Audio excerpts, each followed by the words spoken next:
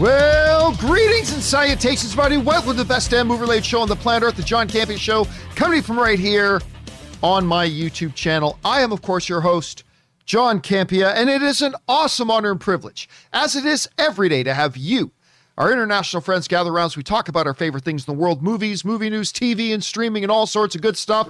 And ladies and gentlemen, NFL football is back. I know that may not mean a lot to a lot of you guys, but it means a lot to me. I watched a good amount of football this weekend. And, one team that played and had a great first week was our very own Robert Meyer Burnett's Seattle Seahawks. Rob, you must have felt good about that. John, not only did I feel good about the Seahawks victory against the Colts, but I got new Seahawks merch. Ooh. I hadn't got a new jersey. I got a really cool pullover hoodie, official NFL gear, and it's worthy of the Jedi Knights of the Pacific Northwest. It was, and there was a terrific Monday night game last night that had one of the craziest, weirdest endings I have ever seen in a regular season NFL game, which was pretty nuts between the Ravens and the Raiders. It was pretty entertaining. Neither one of those were my teams, but I was watching this game. I'm like, anyway, guys, it's awesome to have you here joining us today, and we do have a lot of things to talk about. So here's how today's going to go. We're going to break up the show into two parts. In the first half of the show, we're going to take some predetermined topics. And then in the second half of the show, we're going to move on to your live comments and questions. If you have a live comment or question that you'd like to see read on the show or an upcoming companion video, simply use the tip link down in the description of this video, or you can enter it in manually at www.streamelements.com/movieblogtv/tip. You'll be getting your comment or question read on one of the shows, if it's, of course, appropriate for our show. And, of course, you'll be supporting the channel at the same time. And all of us involved here at the John Campea Show, thank you guys so much for your support. And speaking of support, our friend Connie Sang sends in a super chat badge in the live chat. Thank you, Connie. Appreciate that very much. Good to see you there. All right, guys. Before we get into the main topics here today, there are a couple things to talk about off the top. So let's get into those right now. And the first one is this. Rob, you remember that a few days ago, we were discussing the fact that there were a whole bunch of suitors. All the studios were lining up and making pitches to Christopher Nolan because Christopher Nolan had his next movie project in line with Oppenheimer. One of the guys credited with creating the atomic bomb. And all the studios were lining up, including some non-traditional players like Netflix were lining up. They were saying, like, we're willing to do whatever it takes to sign Christopher Nolan and get into the Christopher Nolan business. And all the studios were making pitches, including Warner Brothers, a studio that Christopher Nolan was looking to divorce himself from. But, business is business. So let's see how that goes. Well, news just broke this morning. It is apparently now, according to high-ranking sources from The Wrap and a few other outlets right now, that Christopher Nolan has departed Warner Brothers.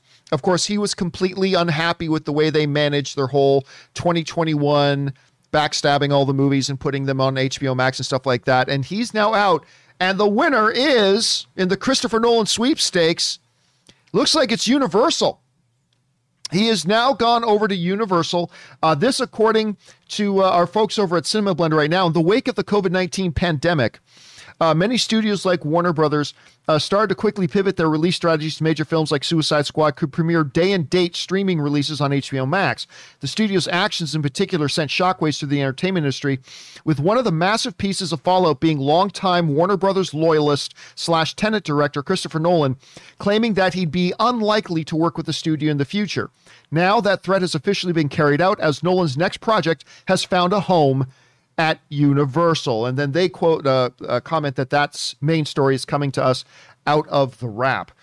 Rob, I thought that Warner Brothers would be in the running.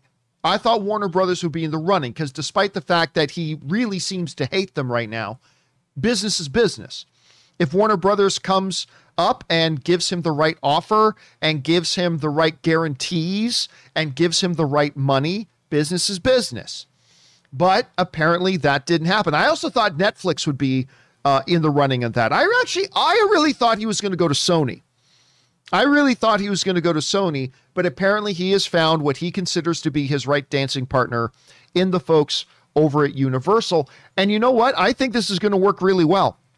I think this is actually going to be a pretty decent fit for him. I'm not going to lie to you, though. I was fascinated at the prospects of Netflix, because that would have made Netflix break their main tradition and actually put out theatrical exclusive films for a theatrical window first and then put it on the streaming. It would have been really neat to see that happen. But I think Universal could be a good fit for him. Rob, you and I are both very interested in the movie itself. We've talked about that the other day. Yep. You hear this morning, Christopher Nolan, he is taking his talents to South Beach. He's going over to Universal. What do you think of the move? Well, I think it's good for Universal and bad for Warner Brothers that had a really long relationship with Christopher Nolan. And, you know, the thing to me about Warner Brothers is for many decades, they were a studio that had relationships with talent. I mean, I think Clint Eastwood's production company, Malpazzo, has been at Warner Brothers for 50 years. Cry Macho is coming out from them. There was a lot of other filmmakers. Richard Donner was at Warner Brothers forever. Joel Silver was at Warner Brothers forever. They had these long, deeply entrenched relationships with filmmakers because they were supportive of those filmmakers. And it's unfortunate Nolan did so much great work. I know Interstellar was a co-production, but on one hand, you know what? Change is always a good thing. And I think Universal will give to Christopher Nolan the credibility and respect that he was craving after Tenet. And I can only think it's a good thing for both of them, both Universal and Nolan, because they've obviously made a commitment to theatrical releasing and a movie that wouldn't necessarily traditionally get made. I mean, Warner Brothers, like, I was amazed they made Dunkirk and it turned out to be a pretty big hit. And now he's delving into another World War II story, this time on the other side of the pond, and Oppenheimer and the creation of the atomic bomb, which is one of the, I think, most fascinating tales, the whole Manhattan Project in the 20th century, changing humanity forever. And who better to do it than Christopher Nolan? So I think it's a win for everybody. Here in a second with the box office and all that kind of stuff. So we're going to look at that. But I thought today it was really important for us to talk about this. And this is a story that came out actually a number of days ago, but we didn't have a chance to cover before, and we should now, and that's this. We already know that China only accepts a certain amount of movies per year from America, right? There's only so many foreign films that China allows. They have a limit, if you will, every year of how many films they were allowed to play there. Not every film gets to play in China. And not every film that doesn't play in China was banned from China. It just didn't make the list. But Shang-Chi is one of those films that obviously a lot of people felt would play very well in China, but they never got the approval to play in China. And now that's still a hanging thing. By the way, there are some people who think that Shang-Chi has already been banned in China. As far as we know, it has not. It has not been banned in China. But it's just not been given approval yet either. That is still something that's in the air. But something happened the other day that has put an even bigger question mark on Shang-Chi's future in China, but maybe even more importantly, the future of Shang-Chi in the MCU at all, or the future of Simu Liu playing Shang-Chi in the future. And you guys, many of you have probably heard of this already. Basically what happened is about a 4 or 5 year interview that Simu Liu did a number of years ago has resurfaced, where he was asked about his parents coming over from China, and Simu Liu just said that, you know, his parents told him stories of China, and he referred to China as a quote unquote third world nation where people were starving to death, and spoke generally a little disparagingly of China. I've heard much worse, Rob. I've heard much worse. But he did make the kinds of comments that China doesn't take too kindly to. And I don't know about you, Rob, but if, you know, somebody calls your mother ugly, you are probably less likely to invite them over for dinner. Just saying. Now, I'm not saying I agree with China here. Don't get me wrong. Don't misinterpret me. But, you know, if you call If somebody calls your mother ugly, they're probably not going to invite you over to their house for dinner. And in this case, it's cast a really big question mark over whether or not comments like these coming out from him could hinder or impede their chances of getting Shang-Chi to play in China. Because we've already seen a lot of backlash over Chloe Zhao's comments, who's, of course, the director of Eternals, and now a lot of people don't expect that Eternals is going to be able to play in China at all. Now, some people may say, well, who cares if it gets to play in China or not? Well, that's easy to say when it's not your money. Right. China is the second biggest box office territory in the world. It represents a potentially huge windfall at the box office. And Rob, as you say so many times so accurately, this isn't show friends, it's show business. That's what it is. This is business. And so, Rob, I thought it would be interesting to ask the question. Theoretically speaking, let's say China doesn't want Simu Liu playing on the screens in their country now because of what he said, which honestly really wasn't even that bad. It really wasn't. And it wasn't even him. He was recommunicating stories his parents told him in a long ago interview for the CBC, which is the Canadian public network, and whatever. But let's talk theoretically for a second.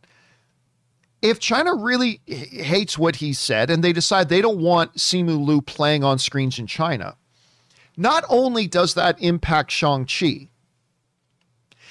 but it raises an interesting question moving forward. Because clearly, Simu Liu and Shang-Chi are being set up to play a very significant, not the biggest, but a significant role in the overall MCU moving forward. Without giving away spoilers, we clearly saw that in the post-credit scenes. Plus, we've already heard references from both Kevin Feige and Simu Liu that we can expect to see Simu Liu as a part of the Avengers moving forward. Hypothetical question, though, arises. If China, which they have not done yet, let's be clear, China has not done this yet. But if China says Simu Liu is persona non grata around China now, we will not play movies with him on our screens. What do you do if you're Bob Chapek at that point? What do you do if you now know if we put this actor in our Avengers movie, that there is a most likely possibility that China will not allow that movie to play there, which will directly cost us $250 million, $300 million, $400 million, theoretically. What do you do if you're Bob Chapek? Do you, A, say, we don't care, much like what they've done with the Chloe Zhao controversy? Because when the Chloe Zhao controversy came out, a lot of people thought, are you going to replace her as the director of credit? Are you going to blah, blah, blah? And Disney said, no, we're not going to do that. I don't even think they could if they wanted to, but I mean, they said, no, we love Chloe. Chloe's our director for Eternals, and they're sticking with it. So did they just say that?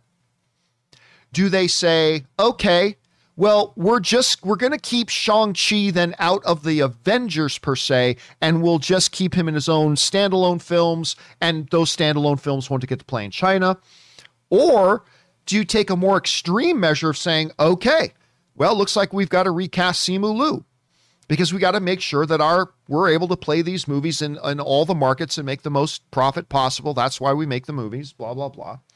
And I'm trying to come at this from as an objective point of view as possible. I'm trying not to get my emotions tied up in this and my own personal feelings on it, but trying to be objective. Rob, Chapek would face several scenarios that would be options to him. Let me ask you this, Rob.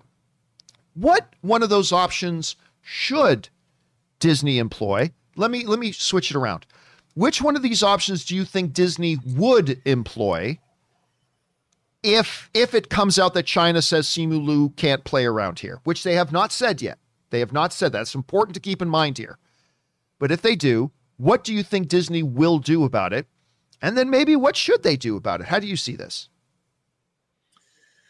Well, I mean, my first impulse is that China is a communist dictatorship, and their whole government, that way of life, not the Chinese people, but the government, their economic system. One, we owe them a lot of money. We get cheap manufacturing from them, so we have a relationship with China that has to be maintained for economic reasons. And yet they're still a communist dictatorship, but they're also big movie fans over there. So they like our films. And I think it really is going to come down to, at some point, we are going to have to take a stand. And I don't know if Disney is brave enough to do that, but we're just going to have to say, look, we're not going to tell our people, our actors, what they can and can't say. And if you don't want to release our films in your country because people are adhering to our way of life as opposed to your way of life, then so be it. I mean, however, in the world that we live in, who's going to give up potentially hundreds of millions of dollars? And I think, though, it's going to come down to that, because we can't have our cake and eat it too, eventually. So I would hope that Simu Liu and China, I think China's going to have a thicker skin. And ultimately, it's going to come down to, will the Chinese people demand Marvel movies end with what? Endgame? I mean, I don't think Black Widow opened in China either. And so our moviegoers, maybe the Chinese moviegoers, maybe this will be the spark of revolution, John, where people are like, nope, we want our Marvel movies, or they're just going to be pirated, wantonly pirated across China. It's really a no-win for Disney, and I think it's a no-win for Chinese moviegoers, but they'll be able to pirate the films. And I don't think that we're going to start asking people to curtail to hold their tongues. I mean, if we start appeasing China and telling our actors, nope, if you're a Chinese immigrant, you come from China, what are we going to do? Tell people they can't talk about their parents' experiences and why they immigrated? I mean, we can't do that either. And I think it's really going to come down to a battle of ideology. Will Disney? I mean, right now, John, I think our society has proven money trumps everything. And ultimately, it'll have to do with economics. Do I think that Shang-Chi will not be allowed in the MCU as much? I don't. I think they're going to keep Shang-Chi in there because the movie's doing well. People really like it. It's a great film. We both love it. And I think they'll keep incorporating him into the greater MCU. But eventually, I mean, would they put Shang-Chi in a new Avengers movie? I don't know. I don't know if they would. It creates an interesting scenario too, because look, you mentioned, studios can't start telling their actors what they can and can't say, but they do already. Let's take Jeremy Renner, for example. He started saying, so we're not going to go into everything again. You guys can go all look it up yourself, but he started saying some things online. Disney reps got a hold of him and said, cut it out. Stop. Letitia Wright from Black Panther. And by the way, you and I went to go see Black Panther in concert at the Hollywood Bowl the other night. We should have talked about that off the top, but that was a great experience. But, it was amazing. Letitia Wright started saying some stuff online, and studio got a hold of her and said, knock it off. Because you're going to, and they talk to a lot of their talent and say, look, even within the US here, there's things we don't want you talking about and going off about on social media because you're going to hurt our business if you do. And if you want to do that, great, we'll go and do business with somebody else other than you. So it's not like they wouldn't do it because they have done it. They have done it, but I guess it's about picking your battles. Like, when do you ask them to say something or not? And let's face it, lots of Americans will say, when some celebrity says something about a topic that doesn't line up with their things, I'm not going to go see their movies anymore. I mean, we do it. Everybody's done it. So it's interesting. And again, Rob, one of the things I've said before, and I still hold to it, is this. Everybody in the world is the world's foremost expert on what other people should do with their business. Everybody in the world is the world's foremost expert about what Disney should do or what Warner Brothers should do. Everybody's the world's biggest expert on how their next door neighbor should or shouldn't spend their money. But it's tougher when it's actually your business. And it's tougher when it's your money. Because, you know, if Joe in Toledo had a pillowcase making company and China, who maybe could represent $2 million or $4 million in sales to him, said, we'll only sell your pillows if you put this little blue dolphin in the corner of your pillowcases. Guess what Joe in Toledo's going to do? He's going to put little blue dolphin in the corner of his pillowcases if he thinks it's going to make him $2 or $3 million more dollars. Now, what do I think Disney's going to do? In the theoretical, hypothetical situation, which still has not happened, and China says, we're not going to play Simu Liu in our theaters, which has not happened, but if it does, here's what I think Disney will do. I think they will take the route of they will keep Simu Liu as Shang-Chi, but they will probably keep him out of Avengers, which I think you were kind of alluding to as well a little bit there. That becomes a bigger question. I think they will continue to make Simu Liu Shang-Chi. I think they will continue to make Shang-Chi movies, maybe even have him cross over with one or two others, kind of like what we saw in a Thor Ragnarok. But they will probably keep him out of Avengers. What should they do? Oh, God. That's a tough question. That's a tough question because American businesses make lots of concessions all the time, not just with China, but other foreign territories as well. Lots of American businesses make lots of concessions in the name of having the biggest potential market reach for their product. I am uncomfortable with the idea of saying, well, we have to make our movies the way China wants us to make them. And so I think they should bend where you can, but don't bend where you don't have to. And I think maybe that whole thing of Simu staying out of Avengers, because that would represent a lot of money, that might be the best option. But again, I like the way Disney handled the Chloe Zhao situation, saying, hell no, she's our director for Eternals, and that's not on the table. That's not up for discussion. You know, she's our director. She's going to be a director in more of our films. That's that. You know, and I like that approach. And maybe they'll take that approach with Simu Liu. And again, Rob, this whole conversation might be for nothing because maybe China goes, yeah, Simu wasn't saying, Simu's never been here. That he was just repeating what his parents said. This isn't a big deal. We're going to overlook it. I don't know. But I know this. This is a topic that everybody's going to have very strong opinions about. Everybody's going to have very strong opinions about this. And it's going to be very, very interesting to see how this moves forward.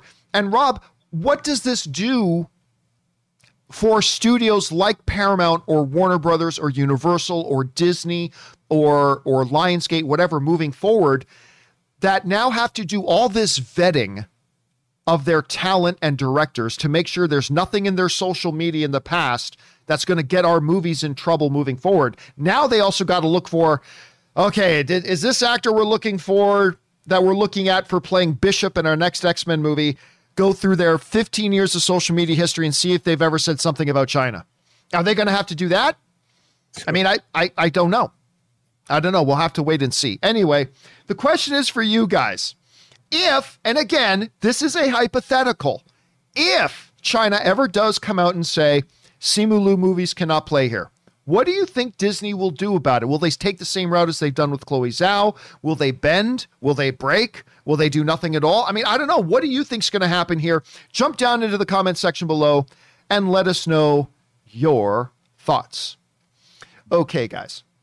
With that stuff down and out of the way, let's now move on to our main topics today. And how do we select our main topics here on the John Campea Show? Well, it's really simple. You see, you guys come up with our topics. Whenever you come across a big topic, issue, or story that you think we need to have as a main topic here on the show, just go anytime 24/7 to www.thejohncampeashow.com/contact. Once you guys get there, you're going to see a form. Fill it out with your topic or question. It's totally free. Hit submit, and then maybe, just maybe, you might see your submission featured as a main topic here on the John Campea Show. With that down, Rob, what is our first main topic today? Well, John, speaking of Shang-Chi, Alex Kiddo writes in and says, "Hey, John, so looks like Shang-Chi is holding strong at the box office. It only fell 53% in its second weekend, making 35.8 million, which is being reported as the highest grossing second weekend in the pandemic era. With it 10-day domestic total now at 145.6 million. Do you see this movie being the first pandemic era movie to hit 200 million domestic? Thanks, and bring on the filthy." First of all, John, I got to say, I like seeing this. You and I both thought this was a wonderful film. What have you seen it 47 times now? Still at 6, still just at 6. It's just it's so much fun. It's such a great time at the movies. I love seeing this happening. And I think absolutely, it might take a couple more weeks. I think this absolutely will be the first movie to hit 200 million domestic. There's just not a whole, if it manages to spend the rest of September making money, I think it can absolutely eke over that 200 million mark. October, however, what a month. There's a lot of competition. Can't wait for October, but I'm stoked for this movie. I'm stoked for everybody that made it. I'm stoked for Marvel. I'm stoked for us fans, and I'm stoked for the character of Shang-Chi himself. The Hollywood Reporter says Shang-Chi now boasts the largest second weekend since the start of the pandemic, besting Black Widow's 25.8 million. In its opening weekend, the Marvel feature grossed a massive 90 million and had the second biggest 3-day debut of the pandemic year so far, coming in behind fellow Marvel Studios pick Black Widow and above Universal's Fast 9. I mean, I think it's no surprise to anyone that we're fans of this. What do you think? Is it going to make more than 200 million? I don't know. It could. Like the last time I checked, domestically it's sitting at about 145. So it still has 55 million more to go. It just made 35 million in its second weekend. You know that's going to drop to about 20, maybe 18 or 17 next weekend, which would be a very good, healthy drop. It's a perfectly good one. I don't know if it can make 200 million. There's two interesting things here with this, though, Rob. First thing is a not so great thing, which was, there was a projection by Box Office Pro, and we talked about this last week, that Shang-Chi could make $40 million on its second weekend. Now that would have represented, percentage-wise, it would have tied it with Black Panther as the lowest second weekend drop in MCU movie history. Because Black Panther had a 45% second weekend drop. If Shang-Chi had been able to come in around 40, it would have represented somewhere around, like right around that ballpark. It would have gotten it very close into the neighborhood of a 45% drop, would have tied the all-time record. And we talked about that last week. It was not able to do that. Still took a very good, extremely respectable 52% drop, which is fantastic, and made the biggest second weekend box office since 2019. It would, despite the fact that Black Widow made more than it on its first weekend, it didn't matter.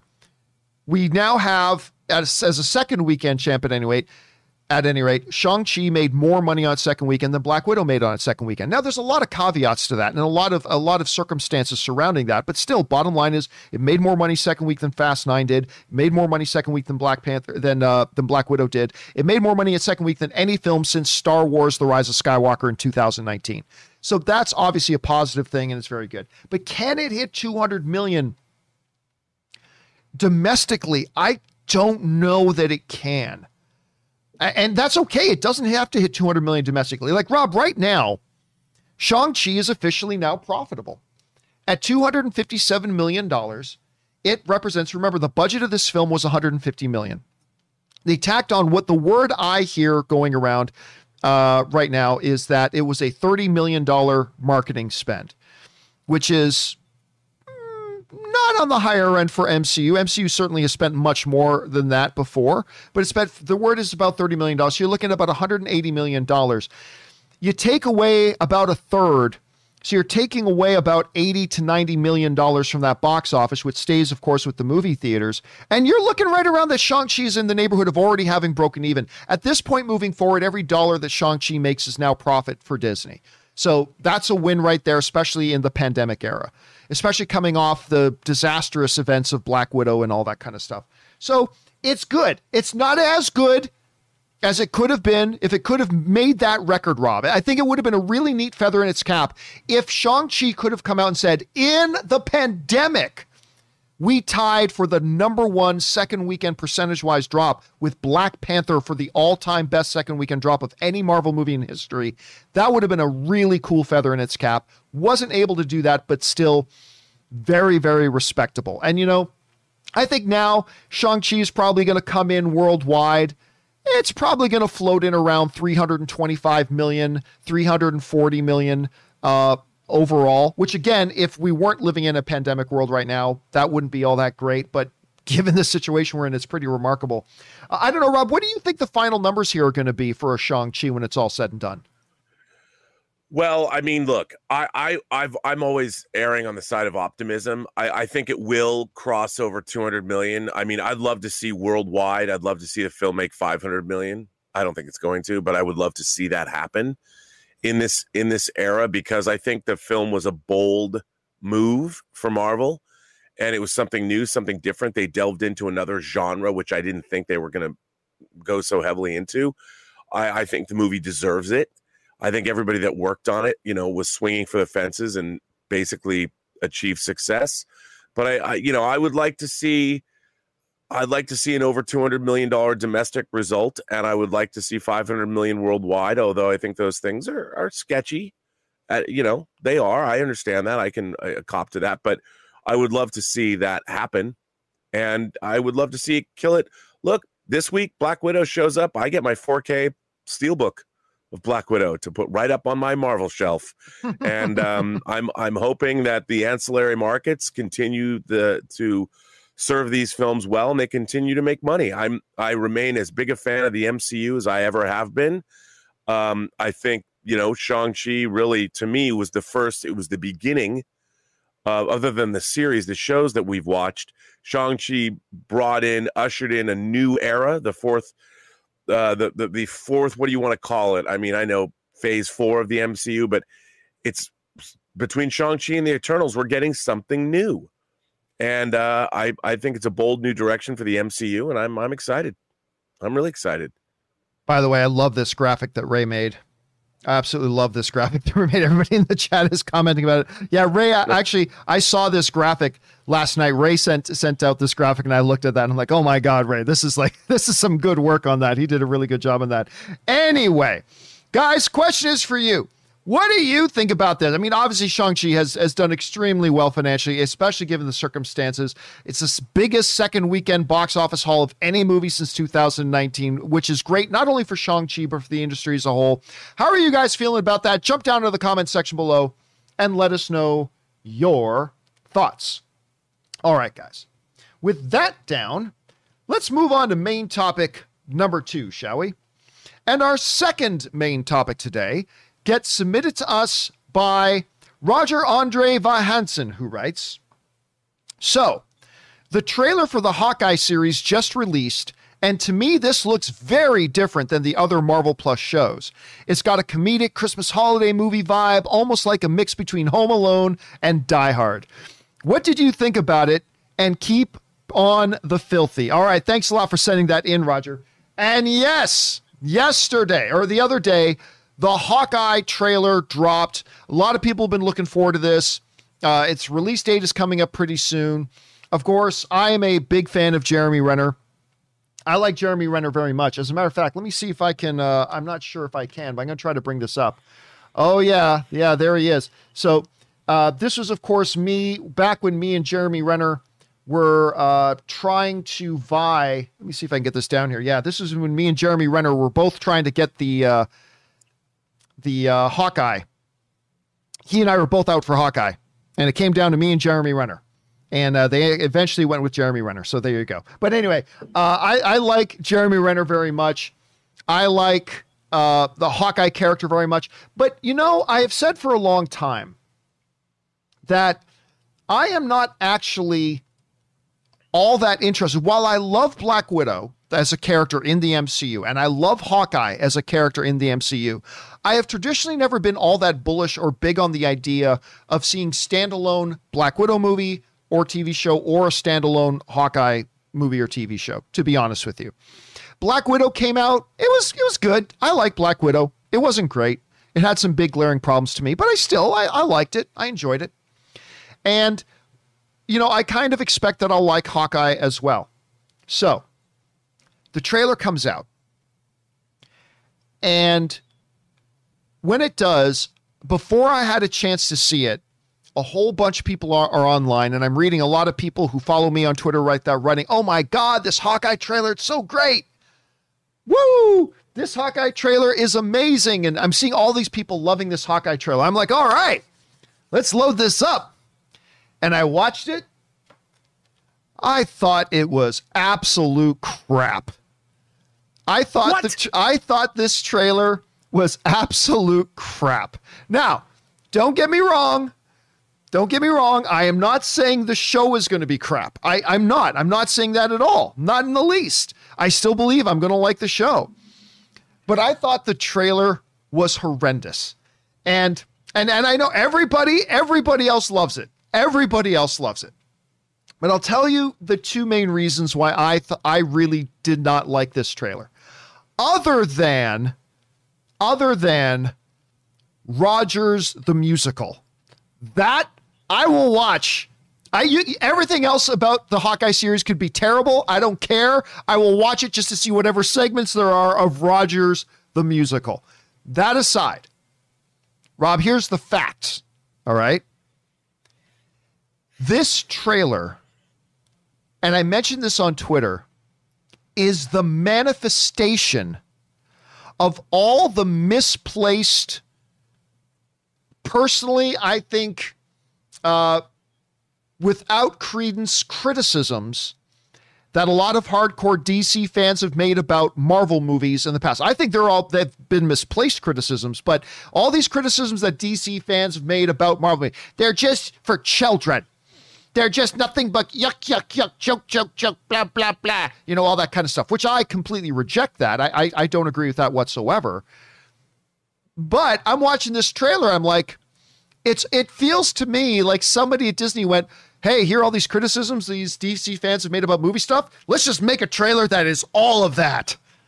That's what this trailer was. It was the physical manifestation of all the criticisms that DC fans have made about Marvel films over the years. It's like, well, there you go. That's what this is. And the other thing that didn't sit right with me about the trailer is this, is that you have this character, Hawkeye, who has been through 5 years of being in a very, very dark place. 5 years of being in a very, very dark place. Did a lot of nasty things.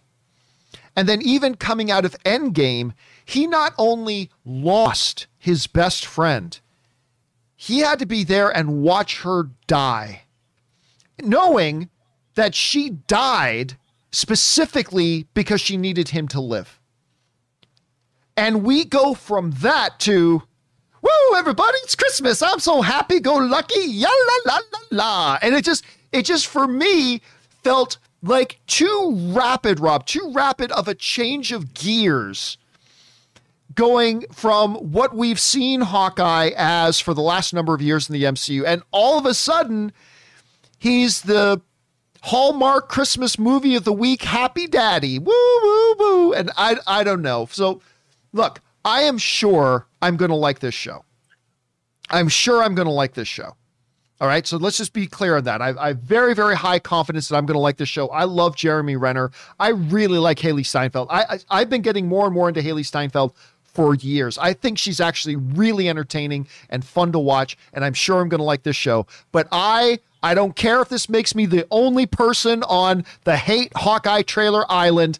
I will be the mayor of that island. I will be its lone citizen. I will be the island doctor. I will be the island postmaster. I'll be the only guy that lives on that island. That's fine, because I know all of you love this trailer. I thought the trailer was terrible, but that's just me. Anyway, Rob, you had a chance to see this trailer. What did you think about it? Well, I loved it. And I think, first of all, I just want to address the criticism. You know, what sent Hawkeye off on his dark path was having his entire family erased before his eyes. Yes, and now he's got him back. You know, and he was fighting crime. I mean, he was just being unrelenting about it. So, you know, I would say that having his family back is a good thing. But on the other hand, he's part of what's happening in this is, first of all, it's not a direct adaptation, but it's an adaptation of Matt Faction and David Aja's run on Hawkeye, which is a great run. And the introduction, well, not the introduction, but having Kate Bishop being introduced to the MCU, great character. And there's a lot of stuff that's right out of that Matt Faction run that we see in this. And the low-level Russian sweatsuit brigade, they all call each other bro. They're obviously in this, going after Hawkeye for what he did during the 5 years of the blip. There was so much in here that I just thought was delicious from a comic book standpoint. I mean, once again, Marvel is taking their cues from great runs in their comic history, which I've always thought that was a very smart way to go. And I just thought this looked like it's a combination of, like you said, whether it's planes, trains, and automobiles trying to get home to mom or your family, and then there's Die Hard, and there's the Long Kiss Goodnight, and there's all kinds of stuff in this film. And you've got Kate Bishop, who clearly they're building their Young Avengers team slowly but surely. And I thought everything about this looked like it was a delightful change of pace for everything that we've seen. And I think it's going to be a lot of fun. And it felt more like, we don't see, other than the fact that they're great archers, we don't see superpowers, we don't see visual effects. It's very much set in the quote unquote real world. And I really like that. I was very excited by this. So like you said, you'll probably end up really liking the show. I think it looked great to me. Yeah, I think it looks terrible, but I am convinced I'm going to like the show. I will say one other thing that I think is a positive here, besides the Rogers the musical. The other thing I'll say that I think is a real strong positive for it is this. Even though I didn't like the trailer, you got to give it this. The person who wrote in the question mentioned it. Rob, you mentioned it too. One of the things the MCU has done so exceedingly well lately is making every one of their projects feel like completely being unique from the previous project. Yep. WandaVision was nothing like Falcon and the Winter Soldier, which was nothing like Loki, which was nothing like Black Widow, which is nothing like Shang-Chi. And this, again, whether I like the trailer or not is irrelevant. This, again, was a trailer that this is nothing we've seen in the MCU before. This stands totally unique. And maybe that's been like a really guiding principle that Kevin Feige has been implementing lately. And if so, it makes sense, because you watch this trailer does not feel anything like a Doctor Strange trailer would feel like. This doesn't feel anything like a Thor trailer would feel like, or a Captain America trailer, or a Captain Marvel trailer, or whatever She-Hulk trailer will look like, or whatever WandaVision put out. This feels completely different and completely unique within the MCU. And how they continue to do that and not make one feel just like another thing before it is interesting. And who knows, maybe making something as absurd as this trailer is what you need to do that. But even I got to say they did it. This is again a complete breath of fresh air. This is a completely unique thing. This is Marvel trying to stay original within their own world. And somehow, even after 28, 29 properties now, if you count movies and TV shows, Rob, they continue to find ways to make it feel completely different and unique from the previous stuff. And even I, as somebody who's not really a fan of the trailer, and I'm sure I'll like the show, but even I got to say, hats off to that. It's a unique approach. It made it feel different. And I feel like now, Rob, when I watch this show, I'm going to get something different than I've gotten in any other MCU thing before. And, all credit to it for that. So I may not have liked the trailer, but it did do some things right for me. So yeah, there you go. Anyway, guys, the question is for you. Oh, I don't even have to. I know all you guys like the trailer. I know I know. I'll be the only objective one on the island. That's fine. That's fine. But honestly, guys, how did you feel about this trailer? And how much are you looking forward to the show coming out? Jump on down into the comments section below and let me know your thoughts. Okay, guys. With that down, let's move on to main topic number 3, shall we? Rob, what is our third main topic today? Well, our third main topic comes from Brian Freed, who says, "Hey, John and Rob, so Dune's Denis Villeneuve was doing an interview and revealed that he really pushed for shooting Dune Parts 1 and 2 back to back at the same time, but that Warner Brothers refused and made him shoot just one. Do you think this was a mistake on their part? Why would they show such a lack of confidence in the movie?" Well, John, I'm kind of two minds about this. Obviously, we have the great example of Lord of the Rings to show us that shooting 3 movies was not folly. It worked. I think Lord of the Rings made a lot of sense to do it that way. And I think Lord of the Rings has a story that lent itself. I think ultimately it was less of a risk because the story was a little bit, dare I say it, I don't want to offend any Middle-earth fans out there, but it was a simpler story to adapt than, say, something like Dune. We had a core group of 4 characters, the Hobbits. We had a clear destination, a simple thing to understand. They had to destroy the Ring of Power and the crack of Mount Doom. And it was a hero's journey, and it was easier to understand. So I think it made sense to shoot all those movies back to back. Dune is a little bit different, a different proposition.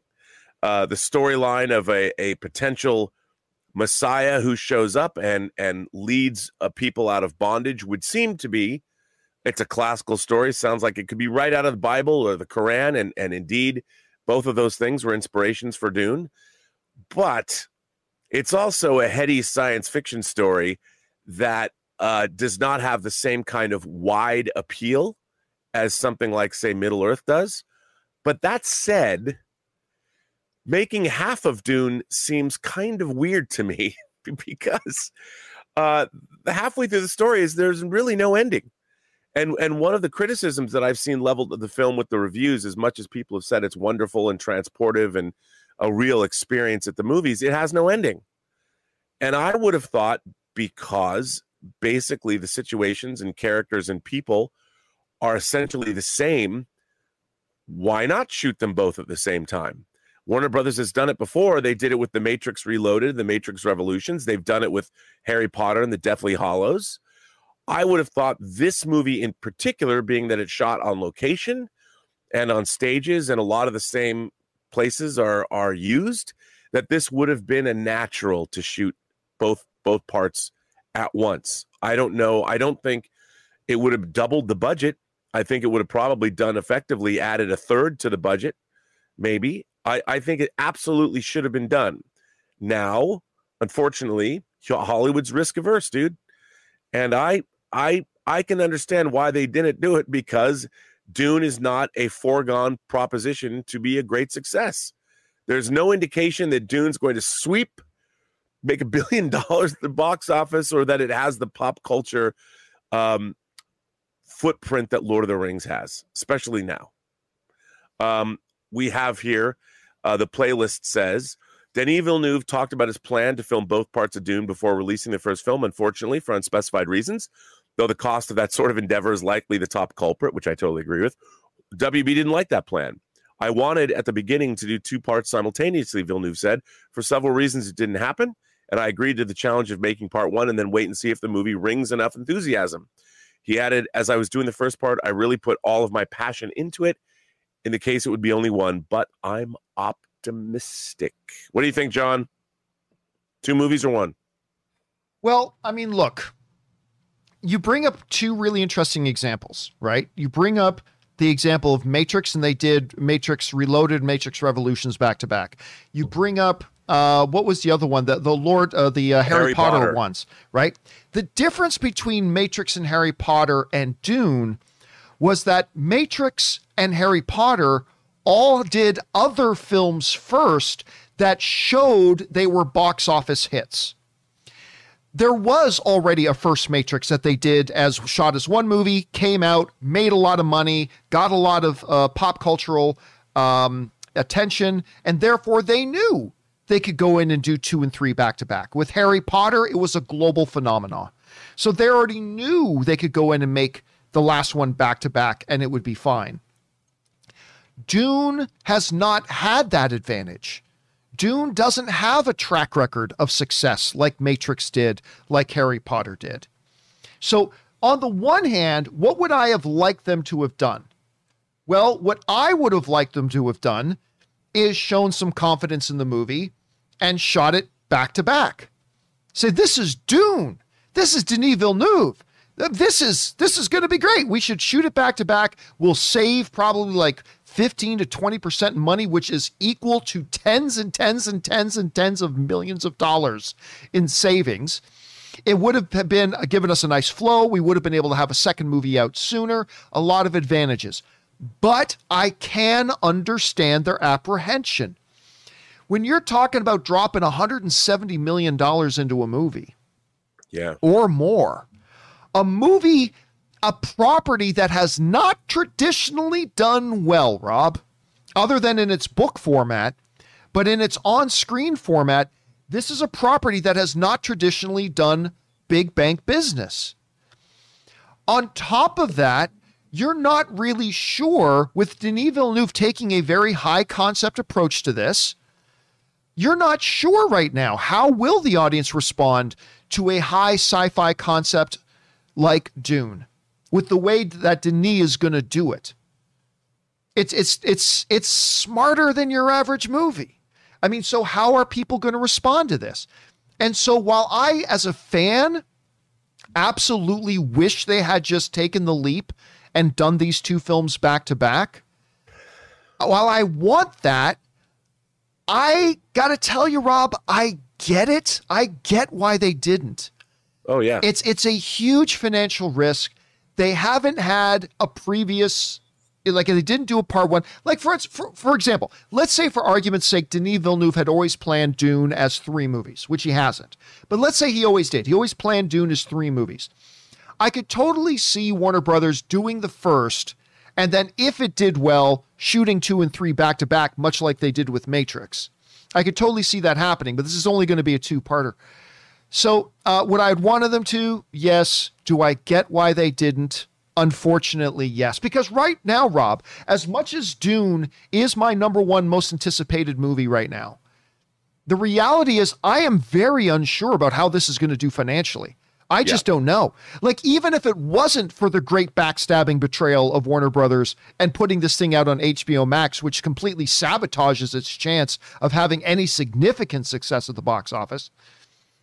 But even that aside, even if that didn't happen, I'm not 100% sure how well this is going to do. And with the same day and date release on HBO Max, Rob, I'm telling you right now, I don't think Dune is going to make as much as Shang-Chi did. I don't think it's definitely not going to make as much as on opening weekend. It's not going to make as much money as Black Widow did opening weekend, which is 80. I don't think it's going to make as much as Shang-Chi did on opening weekend, which is 75. I think it's going to have to come out and then get, like Shang-Chi, a really good, strong, positive word of mouth campaign going. I don't know. What are you thinking about it? Well, what's really interesting is, Dune opens in Europe this week. Yes, it does. So we're going to have a month. I mean, Dune doesn't open in the United States till the 22nd of October. So we're going to have a significant understanding of what Dune is going to do at the box office we'll have over a month of box office around the rest of the world to see how it does. And I believe Dune is also approved to open in China, although I'm not sure when that happens. So we could be in a situation where if Dune catches on, and I think in a way it was a brilliant strategy because HBO Max is not around the rest of the world yet. So we have the rest of the world. And if the film catches on and becomes a hit, Warner Brothers could have a global hit on their hands before the movie even gets to America. And I think that's going to be really telling. And at least for Dune, of all these day and date movies, it does have a bit of an advantage. And I'm hoping that audiences around the world discover this movie. And if they do, by the time it gets here, hopefully the worldwide hype will be real and Dune will do very well. I mean, I'm dubious. Dune is not a story. I mean, while it does have action in it, it is a thoughtful, contemplative story. It's not your typical action fare. And really, I have heard that there are 3 movies to be made about the Paul Atreides story, and I've heard they wanted to do them. This Dune's called Dune Part 1, but I heard that they were internally discussing doing Dune, Dune Prophet, and then Dune Messiah, which is the second Dune book that closes off the Paul Atreides story. And I could see there being a Dune trilogy if this movie does really, really well, and if it does well on streaming on HBO Max. I'm sure they have a number in mind where it has to make a certain amount and then be seen a certain number of times on HBO Max, which will trigger them green lighting Part 2. But I think we'll have a real sense of it before it even opens here, because we're going to see what numbers it does in Europe beginning in 2 days. Yeah, now, look, I'm going to call it right now. This movie's going to get a Best Picture nomination.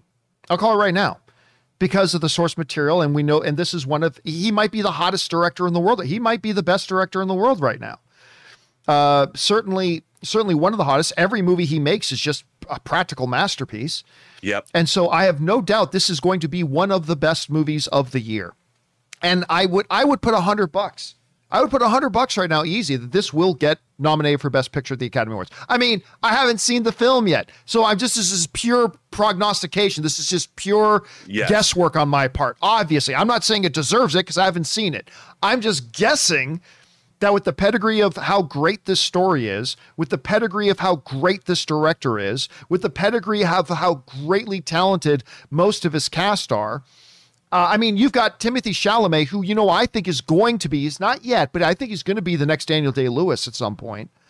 You just got a loaded cast.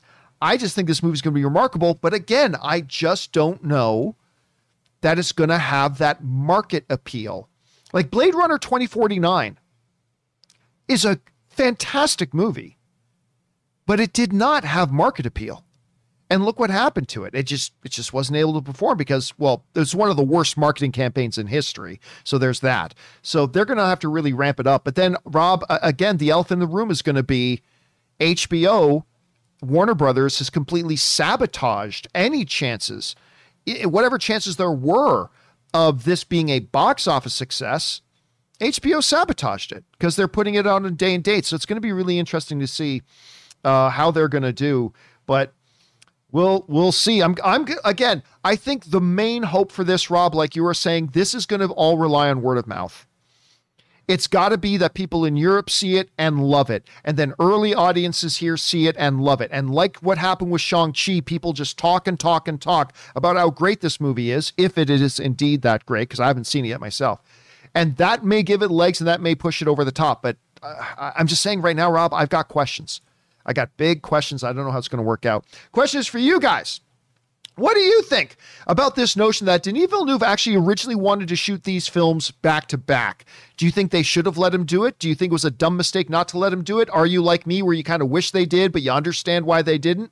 Whatever you guys think, jump down into the comment section below and let us know your thoughts. Okay, guys. With that down and out of the way, let's move on to main topic number 4, shall we? And our fourth main topic today gets submitted to us by Jackson Danny, who writes, "Hey, John, did you see that a series following Penguin from the upcoming Matt Reeves' The Batman movie is now in the works at HBO Max? And Colin Farrell has apparently been approached to reprise his role. What do you think of this news? And with this being the second spin-off series from the Batman that is now in the works, the first being the Gotham PD show, has this news at all heightened your confidence in the Batman?" All right, thanks a lot for sending that in, man. Well, let me just address that last part you put in there first. Does this news of a second The Batman spin-off series coming to HBO heighten my anticipation or belief in the Batman movie? No. Because my excitement and belief in this Batman movie are already pretty sky high. Like I'm already drooling at the mouth to see this Batman movie. I mean, again, do I wish it was Ben Affleck writing, directing, and starring in this movie? Yes, obviously. But if it can't be Ben Affleck, getting Matt Reeves to direct it is a pretty damn good choice. And Robert Pattinson is simply one of the finer actors in the world right now. As much as people, Twilight Boy, yes, Twilight Boy, that guy. He's only spent the last 8 years delivering insanely great performance after insanely great performance in these smaller indie projects that, a lot of people don't watch, unfortunately. But he's turned into a remarkable actor. He's remarkable. And I think he's going to do a great job. I really do. And from what we've seen, both in the original trailer that dropped at DC Fandom last year, plus all the footage and stuff that they showed us at CinemaCon this year, I have a very, very strong, solid belief in this film. So no, them announcing spin-off series don't increase my belief in it because my belief is already pretty sky high. What do I think of it? I think it's pretty damn good. Anyway, this comes to us from the folks over at Variety who writes, HBO Max is developing a series about the Penguin that will be a spin-off of the Batman feature. Variety has learned from sources. Colin Farrell is set to play the notorious supervillain in the Batman. According to sources, Farrell has been approached to star in the spin-off series, but no deal is currently in place. Sources also say that Lauren LeFranc is attached to write the script for the project, which is in its very early stages. The show would supposedly delve into the Penguin's rise to power in the Gotham criminal underworld. The Batman director Matt Reeves and the film's producer Dylan Clark would executive produce the Penguin series for HBO. And again, that comes to us from Variety. And while we're on the topic of the Batman sends in like a $50 super chat in the live chat there. Thank you, the Batman. Appreciate that very much, man. Thank you for contributing to our channel at that level. That's very generous of you, Bruce. Oh my God, did I just let something slip? Sorry. Thank you, Batman, for doing that. All right.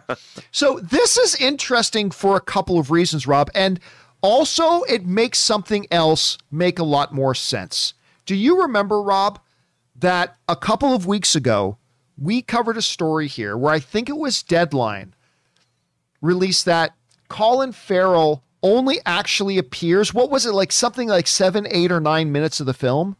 That Colin Farrell's Penguin only appears in like 7, 8, or 9 minutes of the movie.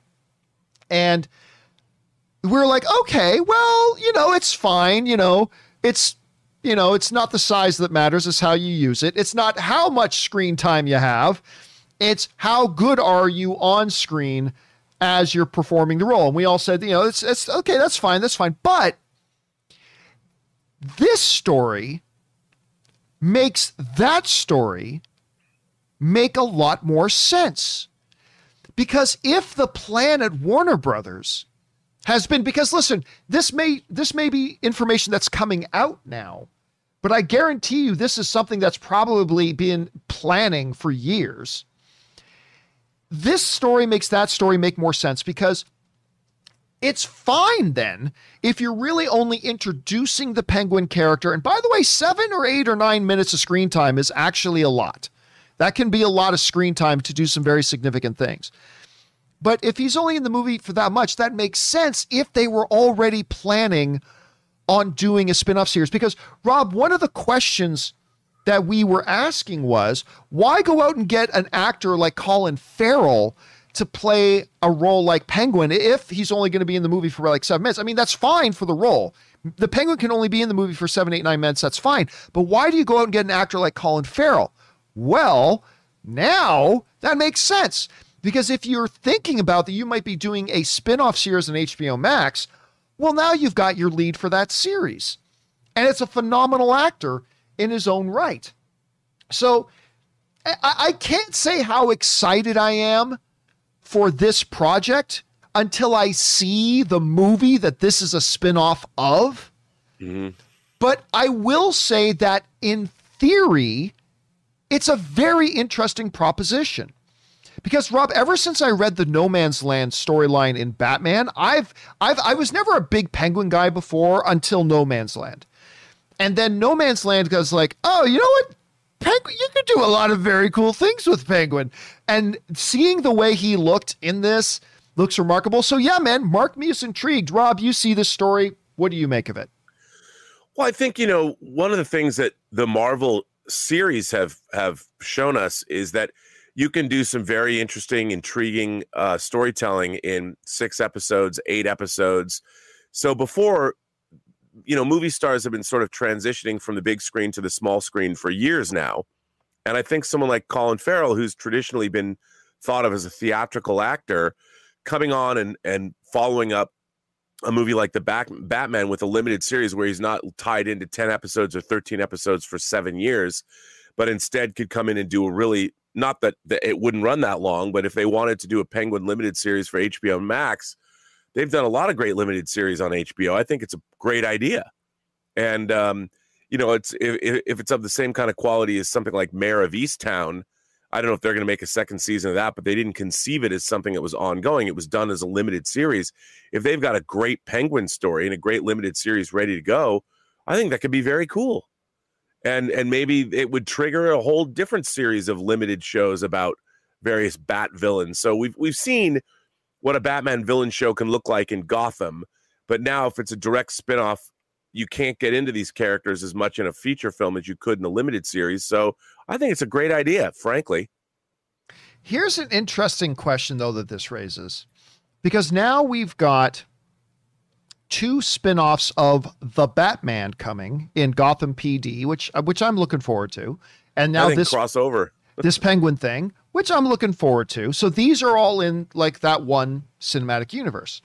At the same time, they're also going to be having a different DC cinematic universe happening all at the same time, because we've got the Batgirl movie coming on HBO that is not a part of the Matt Reeves Batman universe, but rather a part of the DCEU, as well as a Green Lantern project coming that is a part of the DCEU. So not only do we have 2 different iterations of the DC universe in the movies, we're going to have 2 different iterations of the DC universe. Well, 3, if you count some of their other shows, like some of the CW refugee shows that have come over to there as well. So they're going to be running like multiple iterations of different universes doing their thing. And I just think it's an interesting approach. Rob, do you think this is going to cause confusion with the audience, or do you think audiences will just go, wait a minute, why isn't Batgirl in that? Oh, because they're different things? Oh, okay. So do you think it's going to cause confusion, or do you think it's not going to be that big of a deal?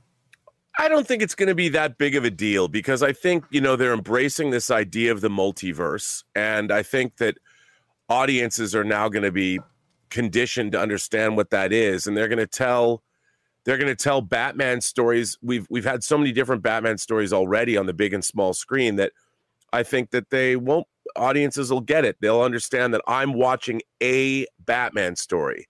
It doesn't necessarily need to connect to every other Batman story. And, they do that. DC did that with their Elseworlds comics. They would tell various stories like Superman Red Sun, for instance, Gotham by Gaslight.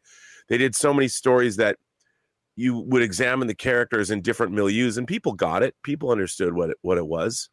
And I think in this case, they'll get it as well. Yeah, I think you got that Pennyworth. They're still doing a Pennyworth show about Alfred's time in the intelligence services. By the way, I only saw season 1 of that, but I got to get back on it because I really like Pennyworth, by the way. Good. I thought Pennyworth was really good. But listen, this is the same question people brought up when Joker was coming out. When they announced that they were doing a Joker movie, and I believe we were all at Comic-Con when the news came out. I believe we were at Comic-Con when the news came out. And a lot of people are saying, because when they announced this is going to be its own standalone thing, a lot of people protested, saying no one's going to understand. He can't be successful. It's not tied into the Batman. And if this isn't part of this world, what's the point? It only ended up being one of the best movies they've ever made. Got nominated for Best Picture at the Academy Awards, made over $1 billion, and Joaquin Phoenix won the Academy Award for Best Actor in it. I would say by just about any metric that was a success, and there was no problem with the audiences getting confused. Nope. So now, granted, this is a little bit different because you're talking about ongoing things on HBO Max that are in different universes. So I understand it's a little bit different, but I agree with you. I really don't think it's going to create all that much of a problem as far as confusion goes for people. Anyway, question is for you guys. What do you think about this notion of a spin-off from the Batman of Colin Farrell's Penguin? I'm at least very intrigued by it. I think it's really interesting. It makes the old stories make more sense now to me as well. How are you guys feeling about it? Are you interested in all? Maybe you're not. Jump down into the comments section below and let us know your thoughts. Okay, guys. With all that down and out of the way now, let's move on and start taking your live questions, shall we? And once again, if you want to send in a live question to be read on this show or an upcoming companion video, simply click on the tip link that's down in the description below, or you can enter it in manually again at streamelements.com/movieblogtv/tip. Once again, you'll be supporting our channel, which we all thank you very much, guys, for your support. All right. With that down, let's get on over there and start taking those questions, shall we? We're going to start things off with Lou from Houston, who writes, I have a stupid question, or a stupid way to introduce the X-Men into the MCU. Do what the CW did with Crisis. Just combine worlds and only a few people know what's happened, or for the rest of the world it's just a normal day. The thing I would say is, Lou, you can get away with a lot of nonsense in the CW because everybody just expects CW to be drivelish nonsense. And by the way, sometimes I really like that drivelish nonsense. There's been a number of the CW shows I really like.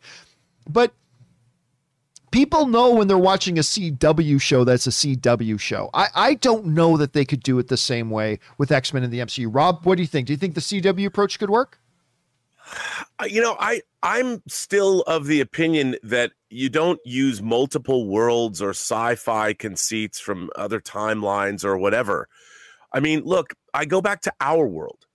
We don't know what's going on all over the world all the time. And like we saw in WandaVision, Agatha Harkness was introduced as being a witch from the 16th century. Now, up until then, we hadn't heard of her.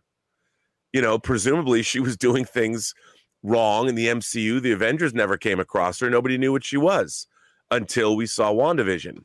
And to me, I mean, all you have to do is establish that there is Xavier's School for Gifted Youngsters. When we go over there, if they were to open an MCU movie with that school, we would all know what it was. And the thing is, I think the idea that the X-Men are not on the world stage yet isn't a problem. I mean, we're all thinking in terms of, okay, Magneto was at in Auschwitz, and I don't know how they would figure that. We've talked about this on the show before. What is the problem? Would it be Denzel Washington and he was in Rwanda or something? I don't know. But I do think that I would not have a problem with the X-Men having always been in the MCU. We just haven't met them yet. And maybe I don't know how they're going to do it, but if you think about it, even in the comics, when they exist with the Avengers or whatever, the X-Men were a fairly insular group. They would eventually spill over and you'd see stories, I mean, later on, especially with the Avengers and things like that. But a lot of what they were doing was so concerned with other mutants. So the world at large didn't really know they were there. But then, of course, they did know they were there. So I still think they could just introduce them into our world, into the MCU as it exists now. And I think it would still work. All right. I don't share that optimism, but we'll see. All right. Next up, the sound of Wolverine's blades coming out of his hands writes, hey, John, one of the things that I appreciate about CM, I have no idea what we're talking about, is the nonlinear structure of her origin. Well, I'm going to assume you mean Captain Marvel. Is the nonlinear structure of her origin. It was different. I mean, Kevin Feige is saying they didn't want to tell a traditional origin story and wanted to change it up. What do you prefer, linear or nonlinear? That's the wrong question. Linear or nonlinear those are simply two different tool options. Some stories would be served better by a non-linear revelation of the story. Some stories are much better served with a linear telling of the story. For example, you're right. Captain Marvel utilized a non-linear way to kind of reveal her background as the movie progressed, much the same as Shang-Chi does. For those of you who've seen Shang-Chi, a lot of different parts of the past and everything are being put together as the movie progresses, as they jump back and forth.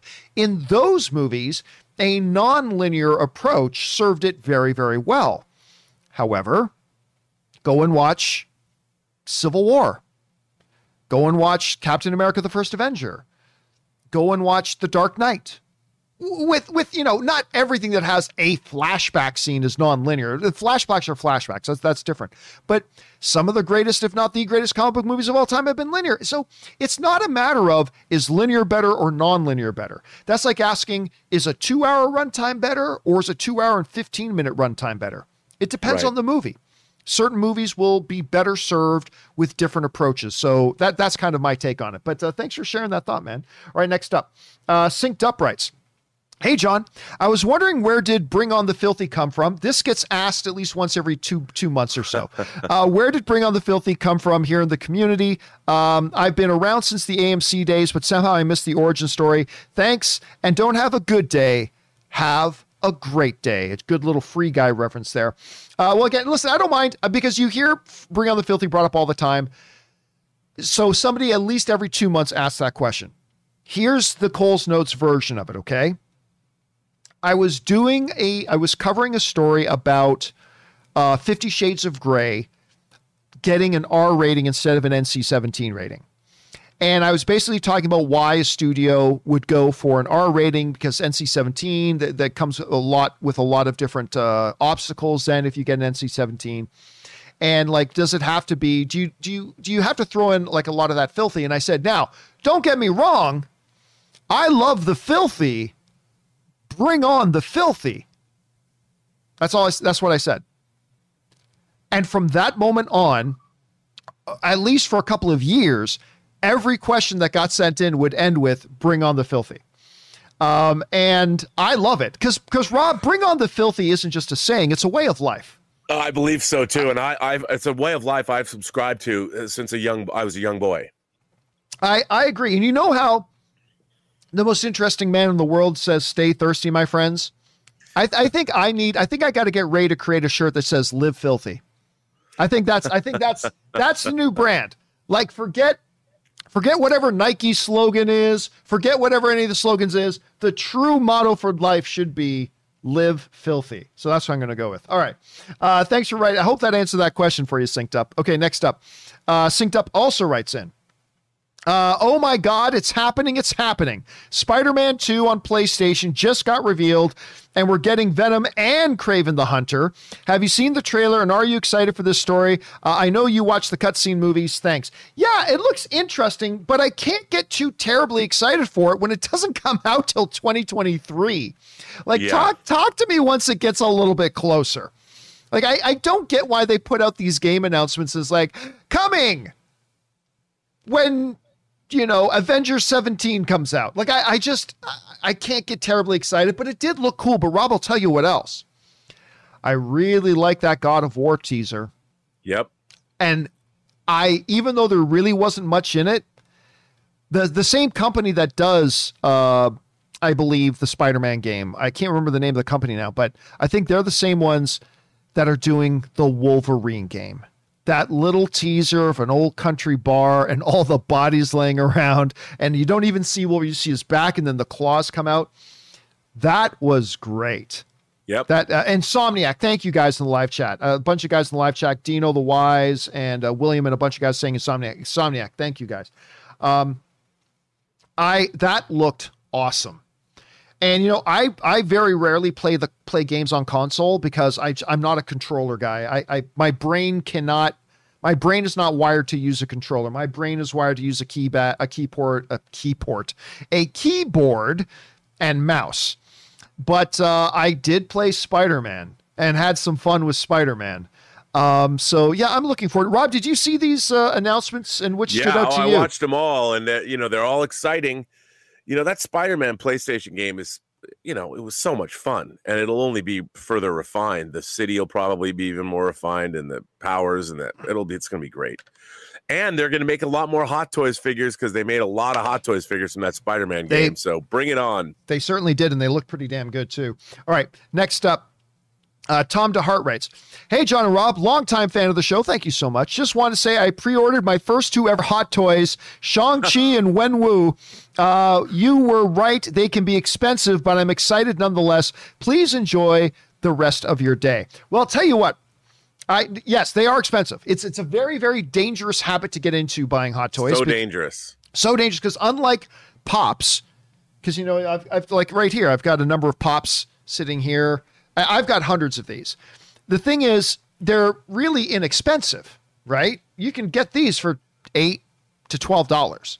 Some of the big ones you're going to pay like 30 or something bucks for, whatever. Like this, let's see here. Like this, I love this one. This Indiana Jones one. I love this one. Where he's holding the totem. This is an exclusive one to Disneyland. You can only, I believe you can only get this at Disneyland, I think at any rate. But even for that, I think even that huge monstrous one, I think I spent 40 bucks on. With Hot Toys, I just bought that damn Captain America Infinity War one, 350 bucks. And that's why I don't own many of these things. Because you buy one, because Rob, I'll tell you what, once I bought that one, and this is what I've warned everybody about, the problem with buying these Hot Toys is you cannot stop. Oh, what do you got there on your lap, dude? This is the Spider-Man Homecoming quarter scale. Quarter scale. Quarter scale. I don't even want to talk about how much this cost, but I paid it off over a long time. This might be one of the greatest action figures ever made, and I'm gonna take it out of the box this week, so I'll show it on the show. But well, yeah, this is filthy, but in a different way. It's filthy when it comes to your pocketbook. See, Rob, you'll be able to speak to this. The problem is I have 5 Hot Toys that I've bought over the years, right? And even 2 of them I didn't even pay for.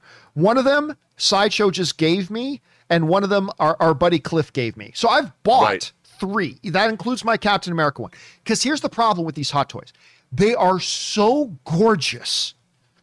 They are so beautiful that when you buy one, it doesn't matter if you tell yourself, I'll just buy one. You can tell yourself that all you want.